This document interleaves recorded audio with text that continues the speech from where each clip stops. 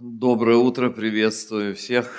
Нам действительно ваша церковь дорога. Мы были участниками с самого начала процесса ее, даже не созидания, а, наверное, возникновения. Я хорошо помню то место, где у меня был разговор с Пашей. Это было в Тольятти. Нет, Паша не был в Тольятти, я был тогда в Тольятти. Это был 2010 год. 10-й, кажется, да?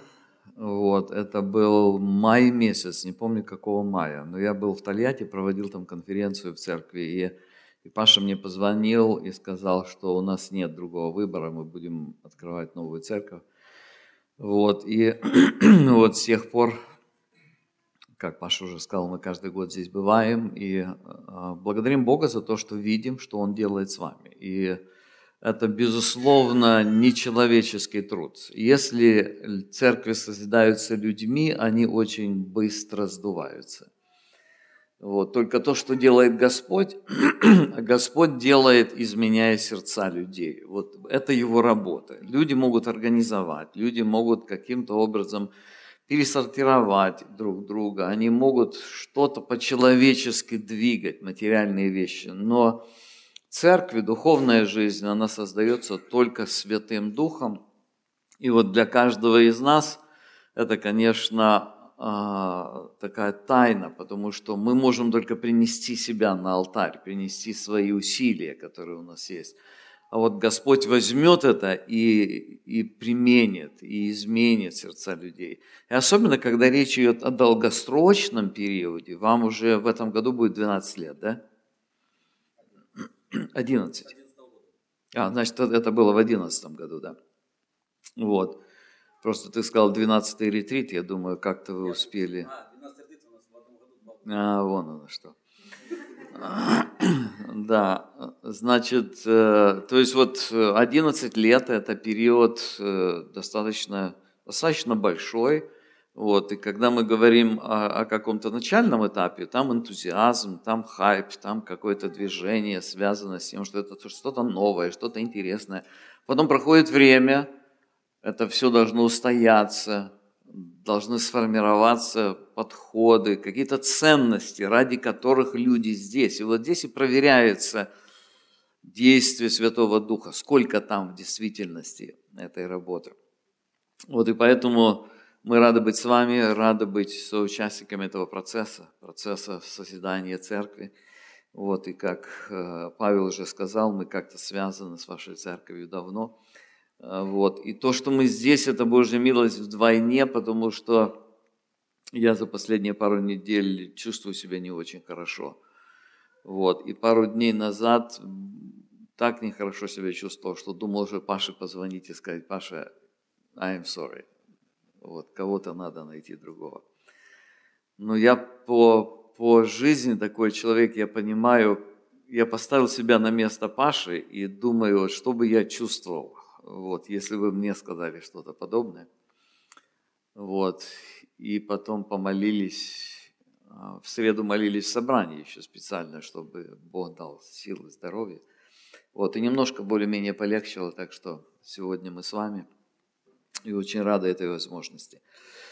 Значит, меня попросили сфокусироваться на книге «Песни, песней», и мы будем фокусироваться на ней, хотя не только на ней, будем говорить о других местах Священного Писания, но вот эту первую сессию я хотел бы посвятить тому, чтобы мы могли вместе посмотреть на эту необычную и очень такую интересную, ценную книгу, которая находится в Священном Писании. Но, во-первых, все Писание богодухновенно и полезно. Помните, апостол Павел пишет Тимофею и говорит, подчеркивает это, что все Писание богодухновенно и полезно для назидания, для обличения, для исправления, для назидания в праведности, для того, чтобы мы могли быть совершенными, да будет совершен всякий человек, ко всякому доброму делу приготовлен. Это включает в себя и книгу «Песни песней», хотя это очень интересная книга, необычная. Значит, несколько слов до того вообще о библейских жанрах. В Библии есть разные книги, и они читаются по-разному. у нас есть послание, в которое содержит в себе дидактическое учение. Дидактика – это значит вот конкретно научение того, что касается нашей жизни. Вот. У нас есть книги исторические, которые представляют нам историю израильского народа. Это совершенно другой стиль. Или же Евангелие, которое рассказывает нам о жизни Иисуса Христа и о том, чему Он учил. У нас есть книги мудрости, книги, подобные книге притчи Соломоновых. Вот. У нас есть поэзия, безусловно, псалтырь, хотя поэзия содержится и в других, во многих. 1/3 Ветхого Завета написана в поэтической форме. И среди вот этих всех жанров есть еще и «Песни песней». «Песни песней» – интересная книга еще с нескольких сторон, и я сейчас коснусь самой книги, но несколько слов о ее авторе. Люди думают, дело в том, что в самой книге не написано, кто ее написал, не сказано, кто ее написал. Вот, есть, допустим, Евангелие от Матфея, там в самом начале написано, или ее оглавление, или название Евангелие от Матфея, Евангелие от Луки, Евангелие Иоанна, или послание святого апостола Иоанна. То есть там есть в тексте, содержится автор. Вот. А есть такие книги, в которых автор не указан. Вот. И поэтому нам остается только предполагать, кто же эту книгу написал. Так как в этой книге упоминается Соломон несколько раз, то исторически, наверное, чаще всего специалисты, исследователи склонялись к тому, что эту книгу написал все-таки Соломон. Но здесь возникает сложность. Сложность возникает в том, что Соломон, насколько нам известно, большую часть своей жизни провел, так скажем, наверное, правильно будет сказать, в отступлении от Бога. И одна из сфер его отступления была как раз вот та сфера, которая описывается здесь. У него было много женщин, и даже указано, что это было одной из основных его проблем. И поэтому здесь возникает вопрос, наверное, маловероятно, что это Соломон написал. Как может человек, который прошел все такие вещи, написать книгу, в которой посвящение жены и мужа эксклюзивное и воспето очень ярко? Вот. Но вместе с тем есть основания предполагать, что все-таки эта книга написана Соломоном, и основание следующее. Соломон написал, кроме «Песни песней», еще книгу притчи и книгу «Екклесиаст». Если вы читаете книгу «Екклесиаст», то там видна как бы история жизни человека, который ищет смысл. Он пытается его найти в разных сферах жизни. Если вы почитаете эту книгу сначала, то, кстати, откройте, вам нужны будут Библии. Я сегодня не буду ничего показывать на PowerPoint. Я специально хотел, чтобы вы могли открыть свои Библии. И откройте, пожалуйста, книгу «Екклесиаст». Вот, это просто вступление, чтобы нам немножко лучше понять смысл вообще всего того, что написано в этой книге. Вот, посмотрите. Начинается книга Екклесиаст с того, что он ищет смысл, он ищет счастье, он ищет радость. 4 стих 2 главы. «Я предпринял большие дела, построил себе дома, посадил себе виноградники, устроил себе сады и рощи, насадил в них всякие плодовитые деревья, сделал себе водоемы для орошения, приобрел себе слуг, служанок, домочадцы были у меня было крупного скота и мелкого скота больше, нежели у всех, собрал себе серебра и золота, драгоценности от царей, завел у себя певцов и певиц, услаждение разных сынов человеческих, разные музыкальные орудия, и сделал себя великим и богатым, больше всех бывших прежде меня в Иерусалиме, и мудрость моя прибыла со мною». Вот посмотрите, вот то, что он описывает здесь, это занимает время. То есть он, скорее всего, взял достаточно много времени для того, чтобы перепробовать все вот эти блага, которые есть, или которые он может иметь. Вот. И потом посмотрите, 7 глава, значит, книга Екклесиаста, она представляет себе такой цикличный поиск. Он идет, он пытается найти счастье в чем-то, и потом говорит, все суета. Это то, что во 2 главе 11 стих сказано, все суета.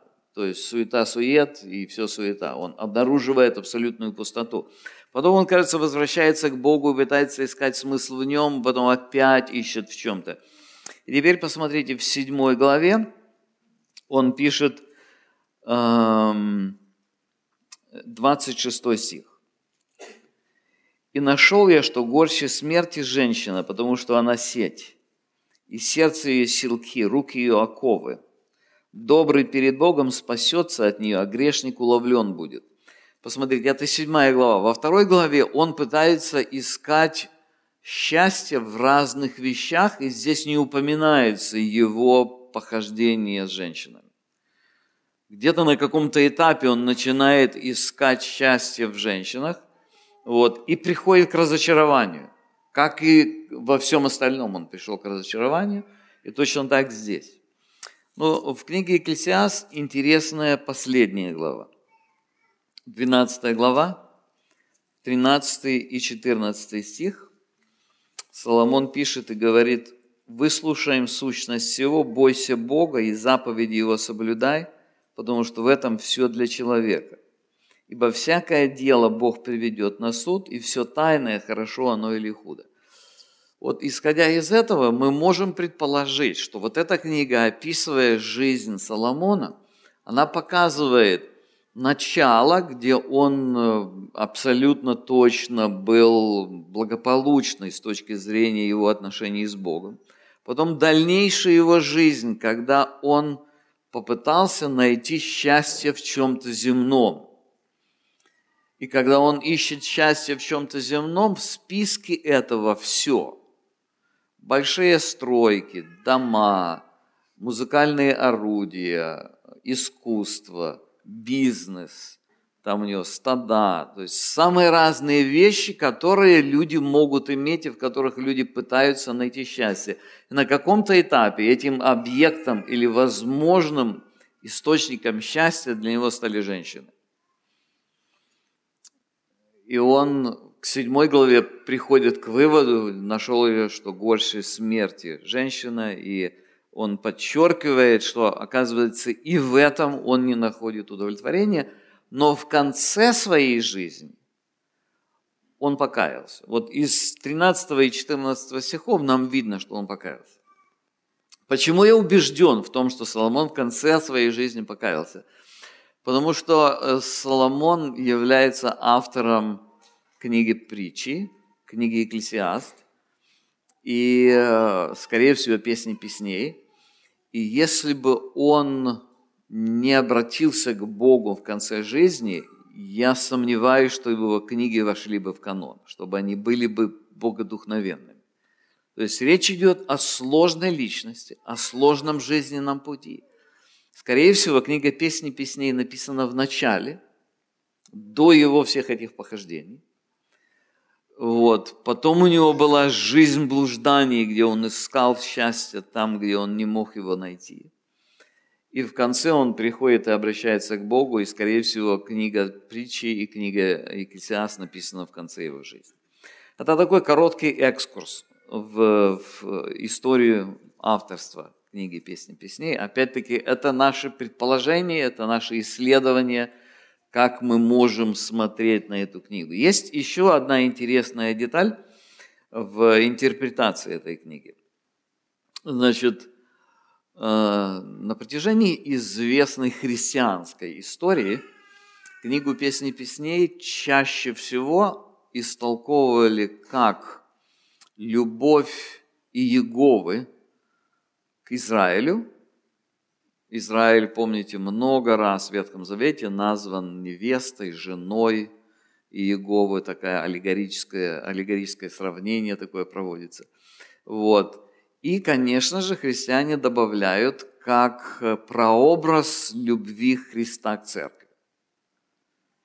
И поэтому, если вы читали когда-либо классические комментарии, старые комментарии на книгу «Песни песней», там будет очень много аллегорических сравнений. Вот они идут просто стих за стихом и как-то пытаются применить, как Христос говорит это о церкви, как церковь говорит это о Христе, одухотворить, вот, и все это дело увидеть в такой духовной форме. То есть классически ее интерпретировали так, но если мы посмотрим на то, каким образом эта книга была представлена в еврейской Библии, в еврейском Ветхом Завете, то мы там обнаруживаем интересную особенность. Книга «Песни песней», она расположена за книгой «Руфь», которая следует за книгой «Притчи». То есть в еврейской Библии расположение не такое, как в русской или в английской Библии. Значит, идет книга «Притчи», вот, потом идет книга «Руфь», и потом идет книга «Песни песней». Интересно, что книга «Притчи» заканчивается чем? Помните, чем заканчивается книга «Притчи»? 31 глава. В 31 главе там добродетельная жена. То есть там представлена добродетельная жена, какая она должна быть. Вот. О чем книга «Руфь»? Кто помнит? Книга «Руфь» приводит пример такой добродетельной жены.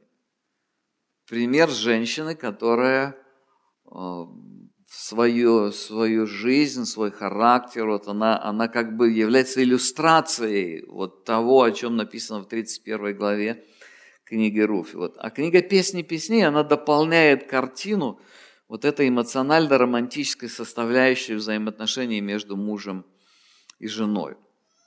Поэтому с моей точки зрения книгу «Песни песней» нужно интерпретировать как книгу, рассказывающую о взаимоотношениях между мужем и женой. Это во-первых.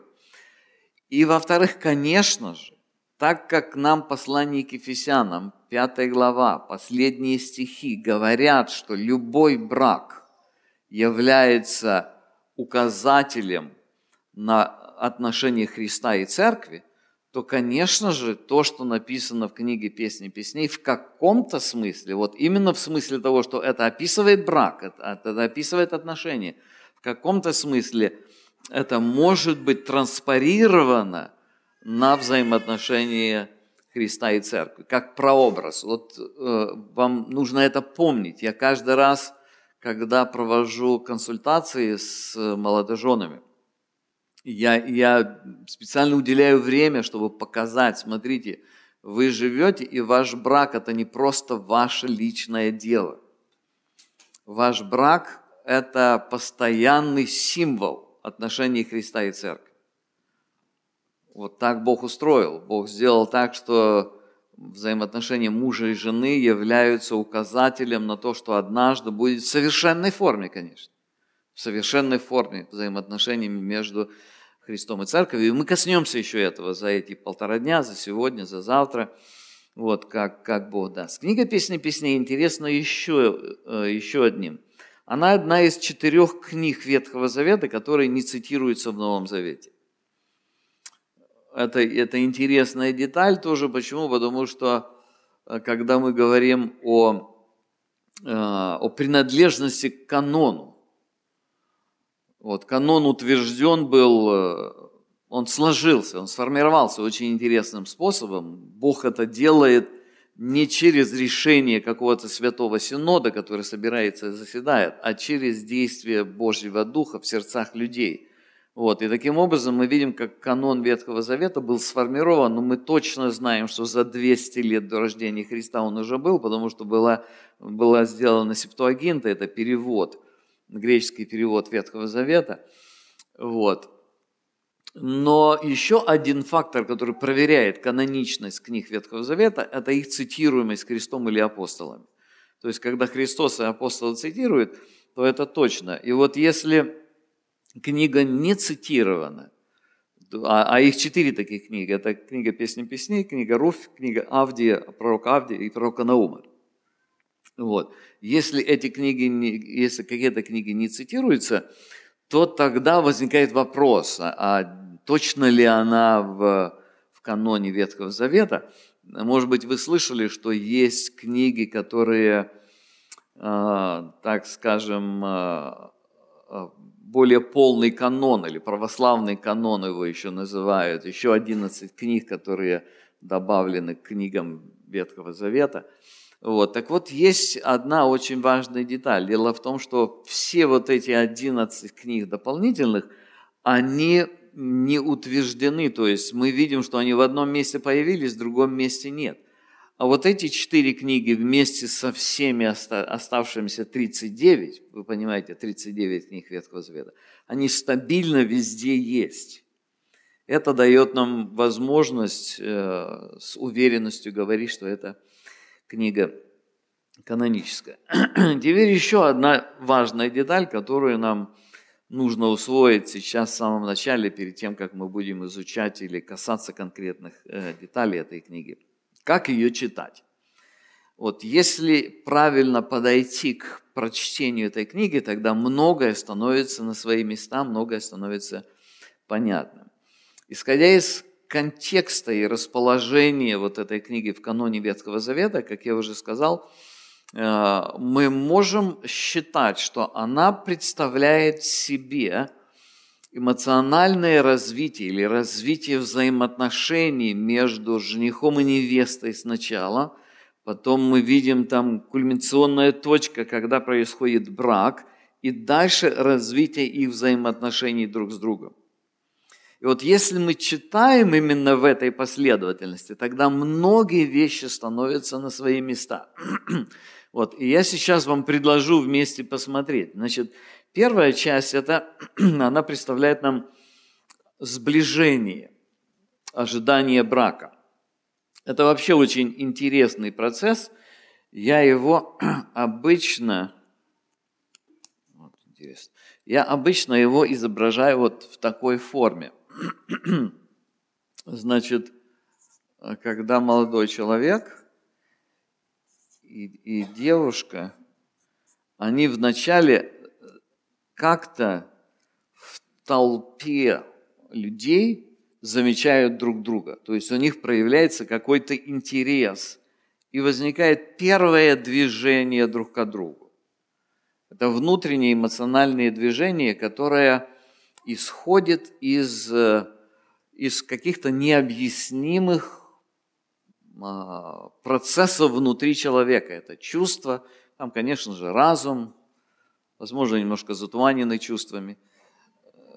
Вот. Но происходит процесс сближения, вот, и этот процесс имеет несколько таких точек. Вот, наверное, где-то вот в какой-то точке происходит обручение.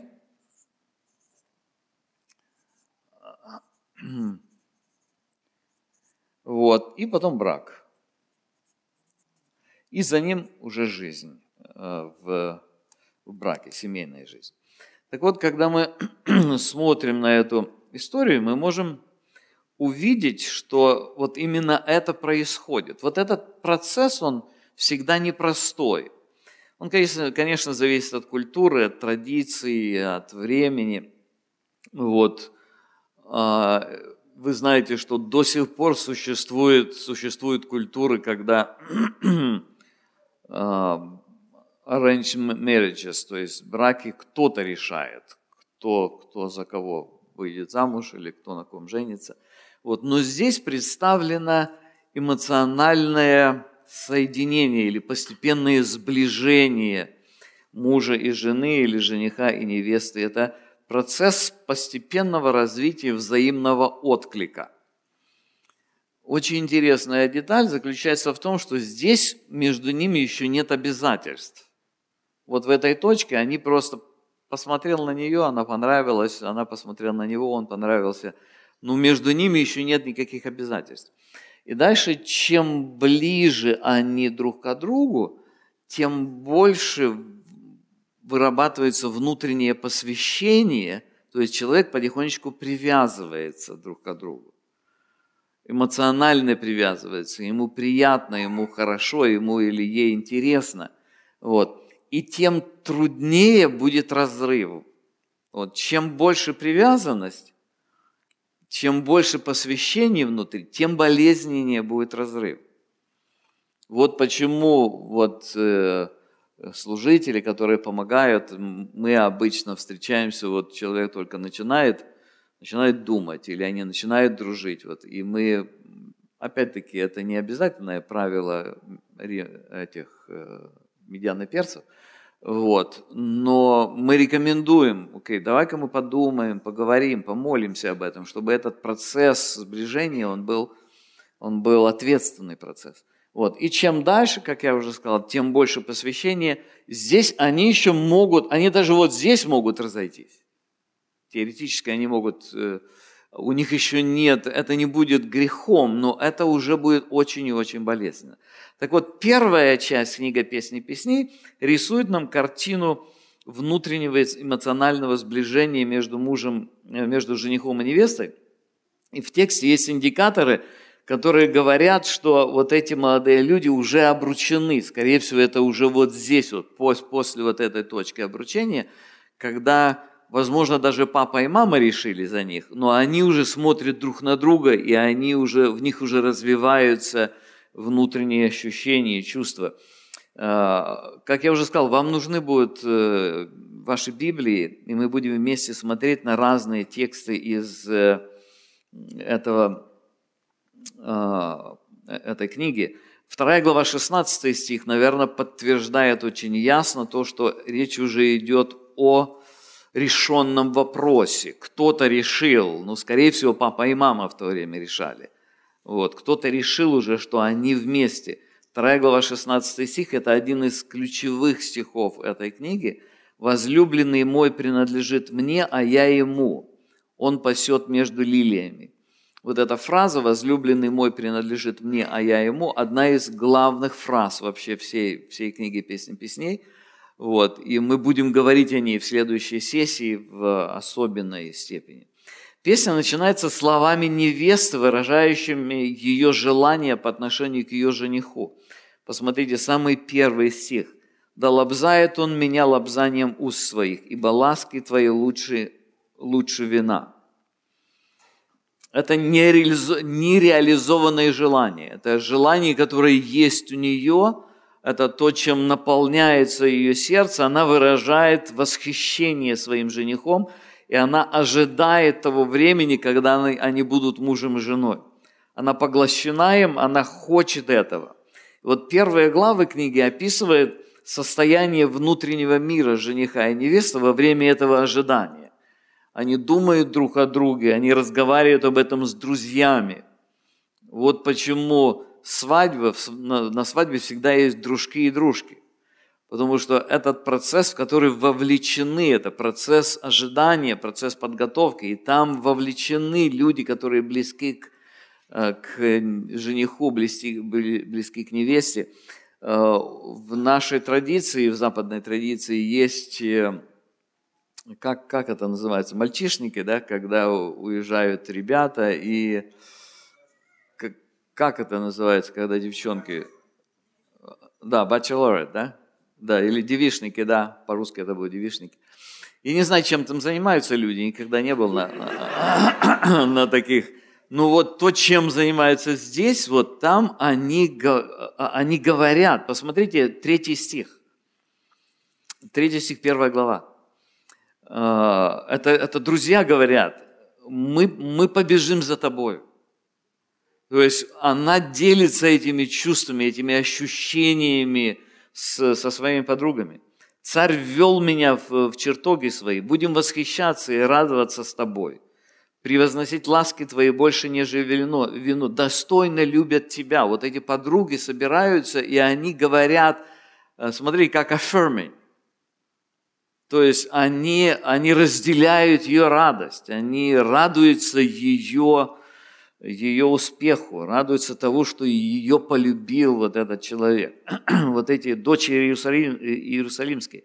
Здесь же они говорят о красоте. Очень интересно, посмотрите, 4 стих.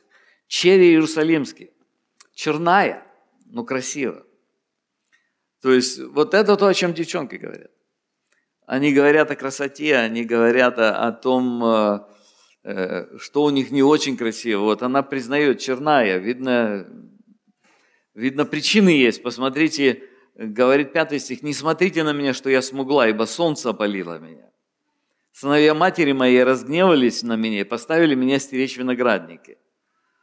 То есть она где-то загорела сильно, виноградники ветром обветренная была. Вот. Но она все равно не падает духом. Она говорит, черная, но красивая. Вот это внутренняя уверенность, которую мы видим и которую поддерживают ее окружающие девушки, подруги ее.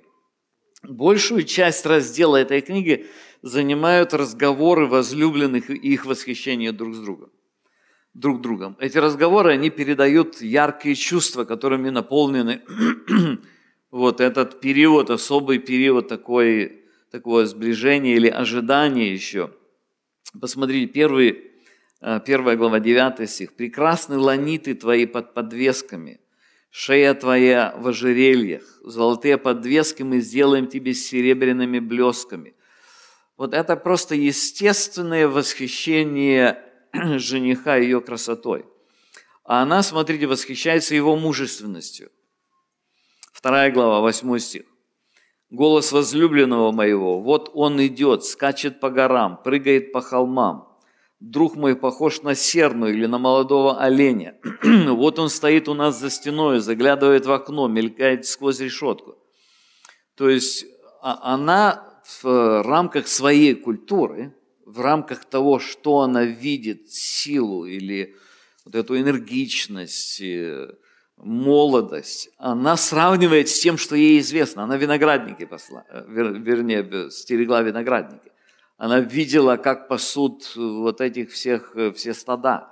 Вот. И они, естественно, сравнивают с тем, что у них было тогда в сознании. Он дорог ей настолько, что снится ей во сне. Посмотрите, 3 глава, 1 стих. «На ложе моем ночью искала я того, кого любит душа моя. Искала его и не нашла». Помните, что они еще не вместе. Там есть 2 ситуации, где она ночью ищет его. Вот. И 2 ситуация будет уже после того, как они поженились. Вот это 1 ситуация, когда она еще мечтает о нем. И далее, посмотрите, 3 глава, следует целая история. Посмотрите, 2 глава. «Встану же я», 2 стих 3 главы. «Пойду по городу, по улицам и площадям, буду искать того, кого любит душа моя. Искала я его и не нашла его. Встретили меня стражи, обходящие город. Не видали ли вы того, кого любит душа моя? Но едва отошла я от них, как нашла того, кого любит душа». Заметьте, вот в этой ситуации ее встреча со стражами совершенно не такая, которая будет в реальности потом, через несколько глав. Кажется, в 5 главе потом будет. То есть речь идет о том, что здесь они находятся в процессе ожидания, и это еще нереализованное желание. И это видно очень хорошо из 2 главы с 5 по 7 стихи. Посмотрите, 2 глава с 5 по 7 стихи. Здесь написано следующее. «Подкрепите меня вином, освежите меня яблоками, ибо я изнемогаю от любви. Левая рука его у меня под головой, правая обнимает меня. Заклинаю вас, чери иерусалимскими, сернами и полевыми ланями, не будите и не тревожьте возлюбленные, доколе ей угодно». Вот последняя фраза, она не совсем точно переведена. Слово «возлюбленное» точнее перевести как «любовь». И вот эту фразу нужно перевести как «не будите, не возбуждайте любовь, пока не пришло ее время». То есть это когда она настолько погружается в свои мечты о нем, что она понимает, она уже представляет себя вместе с ним. И она напоминает себе и говорит эти слова: «Не будите и не возбуждайте любовь, пока не пришло ее время». Второй раз она говорит об этом себе, повторяя те же слова, после того, как она была поглощена мечтами о нем во сне, но уже, когда она уже привела его домой к себе во внутренние комнаты, и здесь она останавливает себя теми же самыми словами. Посмотрите, 3 глава, 5 стих. «Заклинаю вас, черри Иерусалимские», то же самое, слово в слово. «Не будите, не возбуждайте любовь, пока не пришло ее время». Это очень важный аспект развития взаимоотношений между женихом и невестой. Чувства должны быть, они должны развиваться, они должны привлекать друг к другу, но заметьте, здесь очень ярко показывает, как она сама их останавливает. Если их не останавливать, они будут бежать быстрее, чем нужно. Они попадут... То есть здесь очень интересная картина. Здесь чувства есть, но они контролируемы. И это первый урок, который нам нужно знать. То есть это эмоциональное сближение между женихом и невестой, где у них есть чувства, которые развиваются по отношению друг к другу. Но эти чувства контролируемы. Она понимает, доколе не пришло время. Не возбуждайте любовь, доколе не пришло время. Итак, это первая часть книги, которая очень важна. Вторая часть – свадьба. Это второй элемент истории. И мы видим это в 3 главе с 7 по 11 стихи. Невеста, ожидающая жениха, вдруг видит появляющуюся на горизонте процессию. 3 глава, 7 стих. «Вот одр его Соломона, 60 сильных вокруг него, из сильных Израилевых. Все они держат по мечу, опытны в бою. У каждого меч при бедре его ради страха ночного». Заметьте, речь идет о такой очень мужественной картине, когда его сопровождают друзья, и не просто 60 человек идут вместе с ним. Насильный одр сделал себе царь Соломон из дерев ливанских, из столпы его сделал из серебра, локотники его из золота, седалище его из пурпуровой ткани, внутренность его убрана с любовью черями иерусалимскими. Пойдите и посмотрите черри сионские на царя Соломона в венце, которому венчала его мать его, в день бракосочетания его, в день радостный для сердца его. Вот это вот точка, в которой происходит кульминация, в которой вот это ожидание, которое представлено развивающимся в первых 2 главах и в начале 3 главы, оно приходит к своему разрешению. День бракосочетания в радостный день для сердца его. И далее идет описание их взаимного восхищения друг другом, имеющего место, скорее всего, уже после бракосочетания. После того, когда они уже вместе, эта глава переполнена яркими красками, и вот здесь уже, теперь уже муж и жена говорят друг с другом намного более откровенно, чем это было до того. Посмотрите, 4 глава, 3 стих. «Как лента алая губы твои, уста твои любезны, как половинки гранатового яблока ланиты твои под кудрями». Далее он очень откровенно говорит вообще о ней, о ее теле, о разных частях ее тела. Вот. И он подчеркивает свое отношение к ней, он захвачен ею. Посмотрите, 9 стих. «Пленила ты сердце мое, сестра моя, невеста, пленила ты сердце мое одним взглядом очей твоих, одним ожерельем на шее твоей». То есть это не просто наслаждение тем, что он видит, это выражение отношения, которое у него есть. Он подчеркивает дальше, посмотрите, 4 глава, где описан вот этот процесс их взаимоотношений после свадьбы, после бракосочетания. Бракосочетанием заканчивается 3 глава, 11 стих. Вот. И он описывает все это с разных сторон. Вот. И в 16 стихе мы видим, как это вызывает отклик со стороны невесты. 16 стих она говорит: Поднимись, ветер с севера, принеси с юга, повей на сад мой, и пусть польются ароматы его. Пусть придет возлюбленный мой в сад свой и вкушает сладкие плоды его. Заметьте, это уже вот брачная ночь. Это то, когда он видит, и когда она откликается, и когда вот эта красота, которая заложена Богом, она находит свою реализацию в практических взаимоотношениях. Очень интересно, в 5 главе 1 стих, вот посмотрите, прочитайте 16 стих 4 главы, последний стих. Помните, что раньше не было деления на главы. 16 стих 4 главы и 1 стих 5 главы. Послушайте. «Поднимись, ветер с севера, и принеси с юга, повей на сад мой, и польются ароматы его. Пусть придет возлюбленный мой в сад свой, и вкушает сладкие плоды его. Пришел я в сад мой, сестра моя невеста, набрал миры моей с ароматами моими, поел сотов моих с медом моим, напился вина моего с молоком». И вот дальше слова, последнее предложение 5 стиха, скорее всего, это слова Бога, который создал брак. Он говорит: ешьте, друзья, пейте и насыщайтесь, возлюбленные. Вот эта точка, которая описывает вот с момента тогда, когда они смотрят только друг на друга, и они приходят к вот этому соединению друг с другом, и Бог это благословляет. Бог благословляет своим утверждением, когда Он благословляет взаимоотношения мужа и жены, их отношения духовные, их отношения эмоциональные, их отношения физические, интимные. Дальше, после этого, следует история семейных отношений. 5, 6, 7 и 8 главы, они представляют нам развитие этой жизни. И очень интересно, что начинается вот эта часть со сложности. Вот посмотрите еще раз 16 стих последний, 4 главы, 1 стих 5 главы. Здесь просто наслаждение друг другом.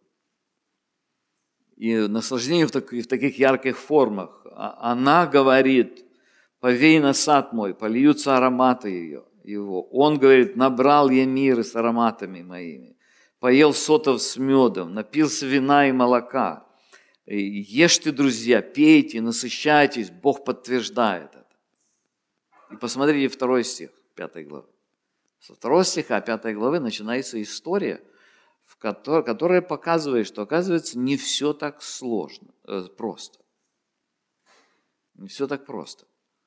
Эта история показывает на сложности, которые возникают между ними. Вот эта большая эмоциональность, она находится в ограничении греховной природы. Слушайте, что там говорится. «Я сплю, а сердце мое бодрствует. Голос возлюбленного моего, который стучится. Отвори мне, сестра моя, возлюбленная моя, голубица моя, чисто моя, потому что голова моя покрыта вся росою, и кудри мои ночною влагою». То есть он приходит откуда-то, не знаем откуда, она ожидает его, и если она там ожидала, мечтая о нем, и там у нее были такие пожелания, когда она говорит: я изнемогаю от любви, и потом, когда наступает этот день, она говорит: повей ветер с юга, и они наслаждаются, и Бог благословляет, то здесь уже что-то получается не совсем так. Заметьте, как он продолжает говорить. Он продолжает говорить достаточно поэтично. «Отвори мне, сестра моя, возлюбленная моя, голубица моя, чисто моя. Голова моя покрыта росою, кудри мои ночною влагою». А ее реакция уже не такая, какая была в 16 стихе 4 главы, где она говорила: «Повей ветер с юга, и на сад мой пусть польются ароматы». Послушайте, что она говорит. «Я скинула хитон мой, как же мне опять одевать его?» То есть она лежит уже на ложе, И для того, чтобы ей открыть, ей нужно одеться. Скорее всего, он опоздал. Позже пришел, чем обещал или чем нужно было. Или какая-то другая причина. Задержался на работе. Где-то задержался. И она говорит: я вымыла ноги мои, как же мне марать их? Вот это очень, очень такая точная и достоверная картина взаимоотношений, которую Бог поместил в Ветхий Завет. Возлюбленный мой протянул руку свою сквозь скважину, и внутренность моя взволновалась от него. Она любит его. Она любит его. Просто вот на данном этапе они привыкают уже друг к другу. И уже вот та первая яркость, свежесть, которую мы видим в конце 4 главы и начале 1 стихе 5 главы, уже ее нет. Есть какое-то промедление, какая-то обида, возможно. Что-то ее удерживает. Она, в общем, не против него. Она, конечно же, не расходится с ним, не разводится с ним. Вот. Просто она немножечко медленнее эмоционально реагирует. И посмотрите, что продолжается дальше. Это оказалось слишком болезненным для ее мужа. Я встала, это 5 стих, чтобы отпереть возлюбленному моему, и с рук моих капало мира, с перстов моих мира капало на ручки замка. Отперла я возлюбленному моему, а возлюбленный мой повернулся и ушел. Вот посмотрите, конец 6 стиха, и сравните его со 2 стихом, где, когда он говорит: «Отвори мне, сестра моя, возлюбленная моя, голубица моя, чистая моя». То есть он выражает свою любовь к ней, но потом, когда встречается с ее некоторой, отсутствием такой же отзывчивости, он реагирует практически так же, как она. То есть она обижается на то, что он опоздал, он обижается на то, что она не хочет ему открыть так быстро, как он, что она не ожидает. Вот в 1 стихе, в 4 стихе написано, вернее, в последнем стихе 4 главы написано, как она ожидала его, и как она говорит ему: приди и повей. А вот здесь она уже не так ожидает его. Это реальность, описывающая семейную жизнь. И это дорого ей стоит. Вот очень интересно, это приводит ее в состояние паники. Смотрите, 6 стих. «Души во мне не стало». То есть она совсем не рассчитывала на это. «Я искала его и не находила его. Звала его, и он не отзывался. И смотрите, здесь: встретили меня стражи, обходящие город, избили меня, изранили меня, сняли с меня покрывало, стерегущие стены». То есть это отличается от того, как она снилась ей тогда, раньше, когда стражи ей просто дорогу показали. Вот. То есть большинство напряжений в семье начинается на эмоциональном уровне и начинается с чепухи. С тем, что не так быстро открыла. Или не вовремя пришел. Это точно. И здесь очень точно это показано в этой книге. И большинство, если оно вовремя не остановлено, дорого стоит. И как здесь написано: избили, изранили, сняли с меня покрывало. То есть чем дальше этот конфликт затягивается, чем больше эти эмоциональные раны, тем дороже, тем больше это увечья наносит и ему, и ей. Вот такая история представлена здесь. Но она продолжает любить его, и делает все, чтобы исправить ситуацию, и в конце концов эти отношения восстанавливаются. Посмотрите, 6 стих, 6 глава, с 1 стиха мы читаем: «Куда пошел возлюбленный твой, прекраснейшая из женщин? Куда обратился возлюбленный твой? Мы поищем его с тобою. Мой возлюбленный пошел в сад свой. Помните сад, что такое сад в 4 главе, когда она говорит ему: «Повей на сад мой, и польются ароматы его». Это их отношения, это их интимные отношения друг с другом. То есть, другими словами, когда она говорит: «Мой возлюбленный пошел в сад свой», она говорит: он вернулся в цветники ароматные, чтобы пасти в садах и собирать лилии. «Я принадлежу возлюбленному моему, возлюбленный мой, он пасет между лилиями». Вот это говорит о восстановлении отношений. Очень интересно, как я уже сказал, книга очень интересная, и она показывает нам реальность того, как живут люди. Реальность того, как вот брак в обстановке греховности функционирует. Мы будем говорить на протяжении этих дней, если Господь позволит, о разных деталях, о том, как Писание регулирует все это. Но вот история представляет нам именно эту часть именно в такой форме. И заметьте, после того, когда их отношения восстанавливаются, все возвращается назад, все возвращается туда же, где оно было. Он восхищается ей. Смотрите, 4 стих. «Прекрасна ты, возлюбленная моя, как Фирца, любезна, как Иерусалим, грозна, как полки со знаменами». 7 глава, 6 стих. «Ты прекрасна, как привлекательна, возлюбленная, твоей миловидностью.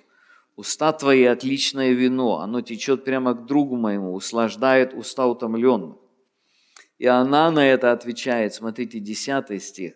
Она говорит ему: «Я принадлежу другу моему, и ко мне обращено желание его». Опять-таки, разные периоды.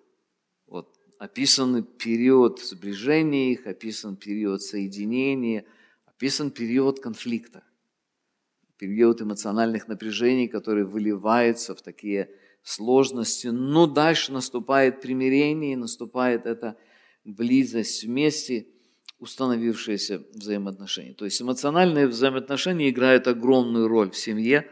Они созданы Богом для того, чтобы сделать жизнь мужа и жены и их детей прекрасной, но они очень хрупкие.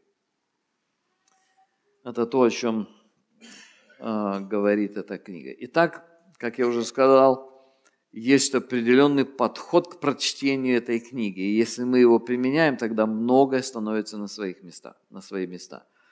Первая часть – это их сближение, потом конец 4 главы, вернее, начиная с 3 главы, конец 3 главы и 4 глава – это бракосочетание, вот, по 1 стих 5 главы. И дальше, начиная со 2 стиха 5 главы и до конца, это жизнь, реальная жизнь. Несколько слов еще хочу сказать. Думаю, достаточно важно остановиться на главных темах этой книги. То есть, кто автор, мы говорили, какое место эта книга занимала в Ветхом Завете, какая главная идея там заложена. Теперь дальше, как читать эту книгу. Теперь общее описание, чтобы мы могли коснуться каких-то наиболее важных вещей. Значит, первый факт, который виден здесь ясно говорится о том, что эмоциональные отношения между супругами очень важны. Это, конечно, интересная история. Интересная, если бы ее всегда читали так, она помогла бы многим поколениям христиан избежать многих проблем. Одну вещь, которую я хотел отметить здесь. Вот сегодня мы живем в век повышенной эмоциональности. Сегодня я приведу вам такой пример. Чувства играют определяющую роль в жизни вообще. Я думаю, что сегодня мы живем в век чрезмерно повышенной эмоциональности.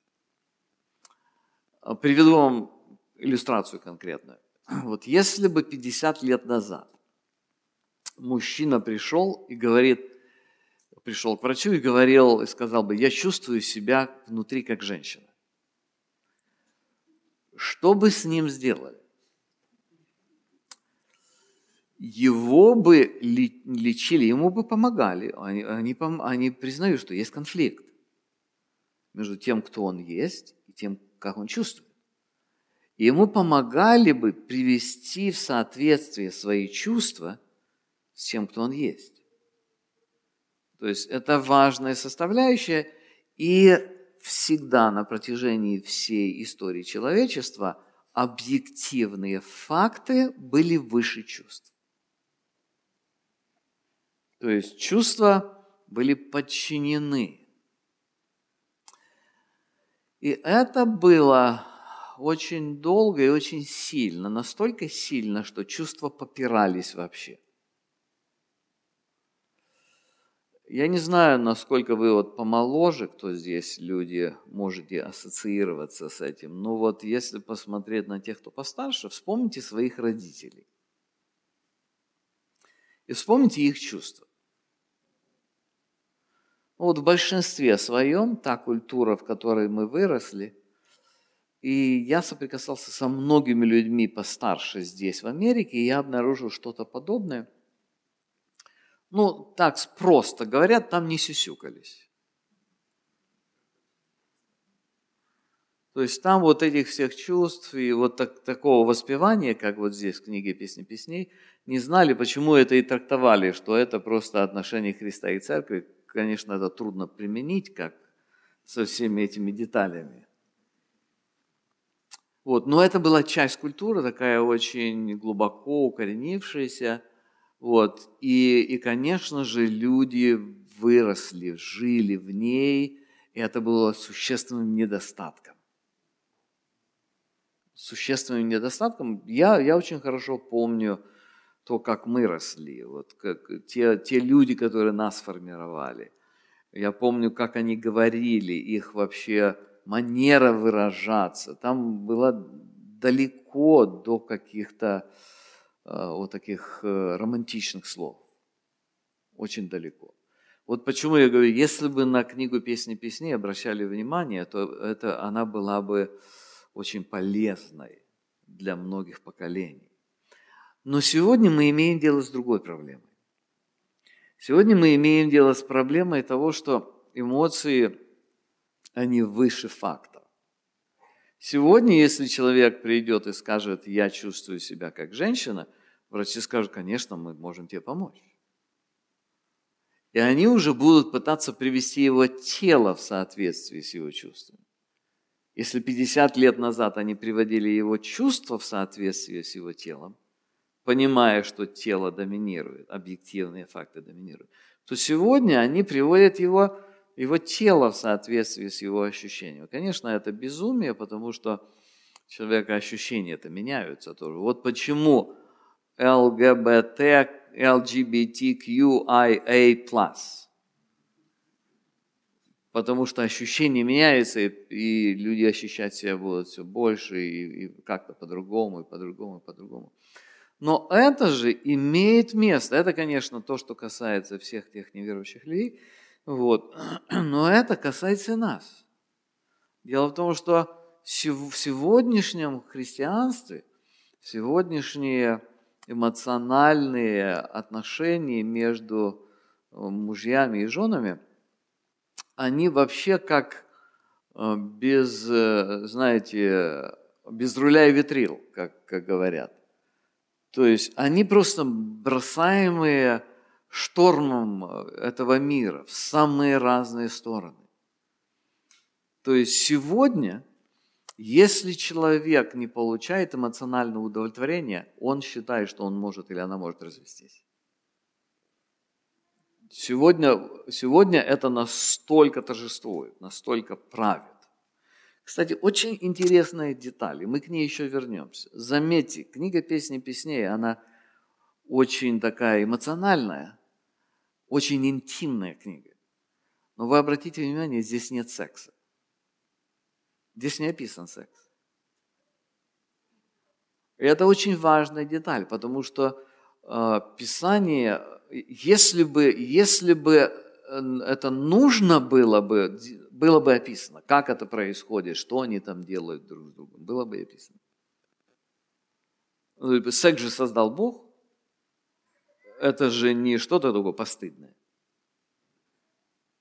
Причина, почему здесь нет секса, заключается в том, что он показывает границу, он показывает, что да, все это важно, это нужно, но это не что-то такое, что доминирует в жизни. Итак, это первая тема, которая здесь видна, показана, это важность эмоциональных взаимоотношений между супругами. Песни песней, 2 глава, 15 стих, я хотел вам подчеркнуть, можете себе записать, образное такое выражение: «Ловите нам лисиц, лисенят, которые портят виноградники, а виноградники наши в цвете». То есть разные эмоциональные проблемы возникают и портят взаимоотношения. И он говорит, ловите их. Ловите их, не допускайте, не давайте им места. Второе. Гармоничные эмоциональные отношения требуют концентрации внутреннего мира на лучших качествах друг друга. Вот заметьте, они же были людьми, и он, и она были людьми. Но когда они говорят здесь друг о друге, они говорят о добрых качествах. То есть они умеют фокусироваться на добром. Притом понимая, что у нее и у него есть что-то негативное. Ну, во всяком случае, негативное даже описано здесь в 5 главе. Каприза ее какая-то. И его тоже задето самолюбие, когда он просил, говорил, и она не открыла, он повернулся и ушел. Ну, мы все знаем, что ангелы не женятся. А значит, если они не ангелы, значит, у них есть недостатки. Но все, что они говорят здесь, они фокусируются на добрых, на лучших качествах друг друга. Это очень важная деталь для развития эмоциональных взаимоотношений. Почему? Потому что обычно получается так. Пока они дружат вот на этом этапе, вот, они фокусируются на хороших качествах друг друга. Потом, когда они уже вместе, потом, ну, во-первых, чем ближе они друг к другу, тем больше открывается не очень хороших качеств. И тем более свободно они говорят об этом, свободно чувствуют относительно этого. И тем больше эти качества, они привносят свой колорит во взаимоотношения. Это вообще важно.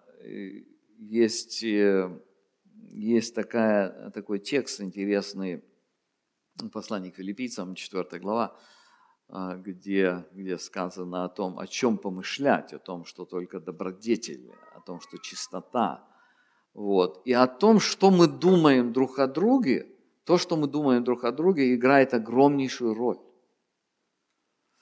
Часто люди, верующие люди, вот, кстати, вы не задумывались, почему между верующими людьми так много, ну, скажем так, ссор, несогласий, конфликтов на самые разные темы. Вот последние конфликты украинцы с русскими. Я имею в виду здесь, в Америке. Верующие. А и не только. Украинцы с украинцами. Там сейчас в этом. Я разговаривал с одним служителем, он говорит, те, кто остался под бомбежками, они свысока смотрят на тех, кто уехал, называют их предателями. Ну, это ладно, это просто один. А посмотрите, сколько конфликтов в нашей жизни, сколько в вашей церкви конфликтов. Сколько конфликтов, в которых вы были участниками, или вы как-то соприкасались, и они неприятны. Одна из причин, почему верующие люди так делают, заключается в том, что они говорят, но если я не буду говорить об этом негативном качестве, то я буду лжецом. Я буду фальшивить. Я должен бороться за истину, тем более церковь слова истины. А к ней еще истина присоединилась, дабл истина. Истина в квадрате. Ну, название не помогает, у нас слово благодати, а тоже проблем хватает. Видно, проблема в слове. Но опять-таки, если кроме шуток, это серьезный фактор, с которым нам нужно deal. We need to deal with it. Нам нужно что-то делать с этим. Вот. И один из факторов, нам нужно учиться сквозь призму доброго, что есть в людях. И особенно, когда речь идет о муже и жене. Ко мне, когда приходят с конфликтом мужчина и женщина, я спрашиваю, а вы когда-нибудь любили друг друга? Ну да, любили. А что, за что? Что там было такого? Что сейчас вы вообще думаете, что только развестись? А, наверное, что-то же было. А попробуйте увидеть снова то, что вы видели тогда. И потом в свете того, что вы видели тогда, увидеть все остальные недостатки. Вот почему 4 стих, 2 глава, посмотрите, он говорит, он ввел меня в дом пира, и знамя его надо мною любовь. Вот это то, что торжествует над всей жизнью. 3. Гармоничное выражение между супругами строится посредством выражения своего восхищения друг другом.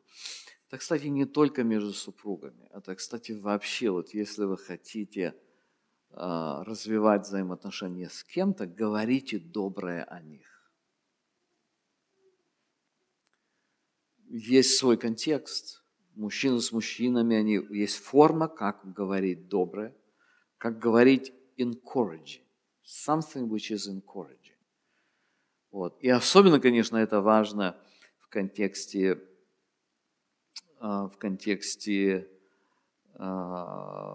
семейных взаимоотношений. Мы уже читали несколько таких мест, я приведу еще пару примеров. Посмотрите, 1 глава, 2 стих. Посмотрите, говорит, от благовония мастей твоих имя твое, как разлитое мира, поэтому девицы любят тебя. То есть она говорит об имени его, она говорит о его имидже, о том, кто он. Вот. Опять-таки, он потом уйдет, когда не дождется, когда она откроет. То есть у него, значит, есть проблемы. Но она фокусируется на вот этом добром и говорит об этом. Или 4 глава, он говорит ей, «О, ты прекрасна, возлюбленная моя, ты прекрасна, глаза твои голубиные под кудрями твоими». Или она говорит в 5 глава, 11 стих, «Голова его чистое золото, кудри его волнистые, черные, как ворон». Дальше она говорит о щеках, о губах, о руках вот, и так далее. Вот именно это и создает взаимоотношения, когда мы говорим доброе друг о друге. 4. Важная тема, которая здесь есть. Гармоничные эмоциональные взаимоотношения легко разрушить. Этому посвящена целая глава, 5 глава. Мы о ней подробно говорили, я не буду останавливаться. Это очень легко разрушается, и нам нужно об этом помнить. 5. Эмоциональные отношения до брака должны быть целомудренные. Я говорил уже об этом, когда она подчеркивает и говорит несколько раз, не будите, не тревожьте, не возбуждайте любовь, пока не пришло время. Вот. Есть, кстати, еще там в 8 главе, но мы потом коснемся, тоже интересная деталь, связанная с этим. Вот. 6. Сексуальные взаимоотношения находятся в тени отношений эмоциональных. Опять-таки, мы будем говорить об этом завтра утром, если Господь позволит нам. Вот. Как я уже сказал, что здесь нет секса. Здесь есть много эмоций, но нет описания самого секса. И последнее. Любовь между супругами должна развиваться всегда. 8 глава, 7 стих, важные слова. «Большие воды не могут потушить любви, и реки не зальют ее». То есть любовь между мужем и женой является важной составляющей их жизни. Вот, ее нужно созидать, ее нужно взращивать, тогда она будет вот такой мощной, выносливой, приносящей радость до конца жизни. Я несколько минут лишних уже взял, давайте мы помолимся и на этом закончим эту сессию. Господи, мы благодарим Тебя за то, что Ты даешь нам этот урок сегодня из этой интересной, замечательной книги Ветхого Завета, которую Ты оставил для нас. И я прошу Тебя, помоги, чтобы каждый из нас мог научиться взять те уроки, которые Ты преподал сегодня нам. Я знаю, что Дух Святой Твой здесь с нами. Я знаю, что Слово Твое, оно несет в себе свою силу. Я прошу Тебя, благослови, Господи, каждого из нас воспринимать это так, чтобы Ты изменял, продолжал изменять наш внутренний мир. Во имя Иисуса Христа просим Тебя об этом. Аминь.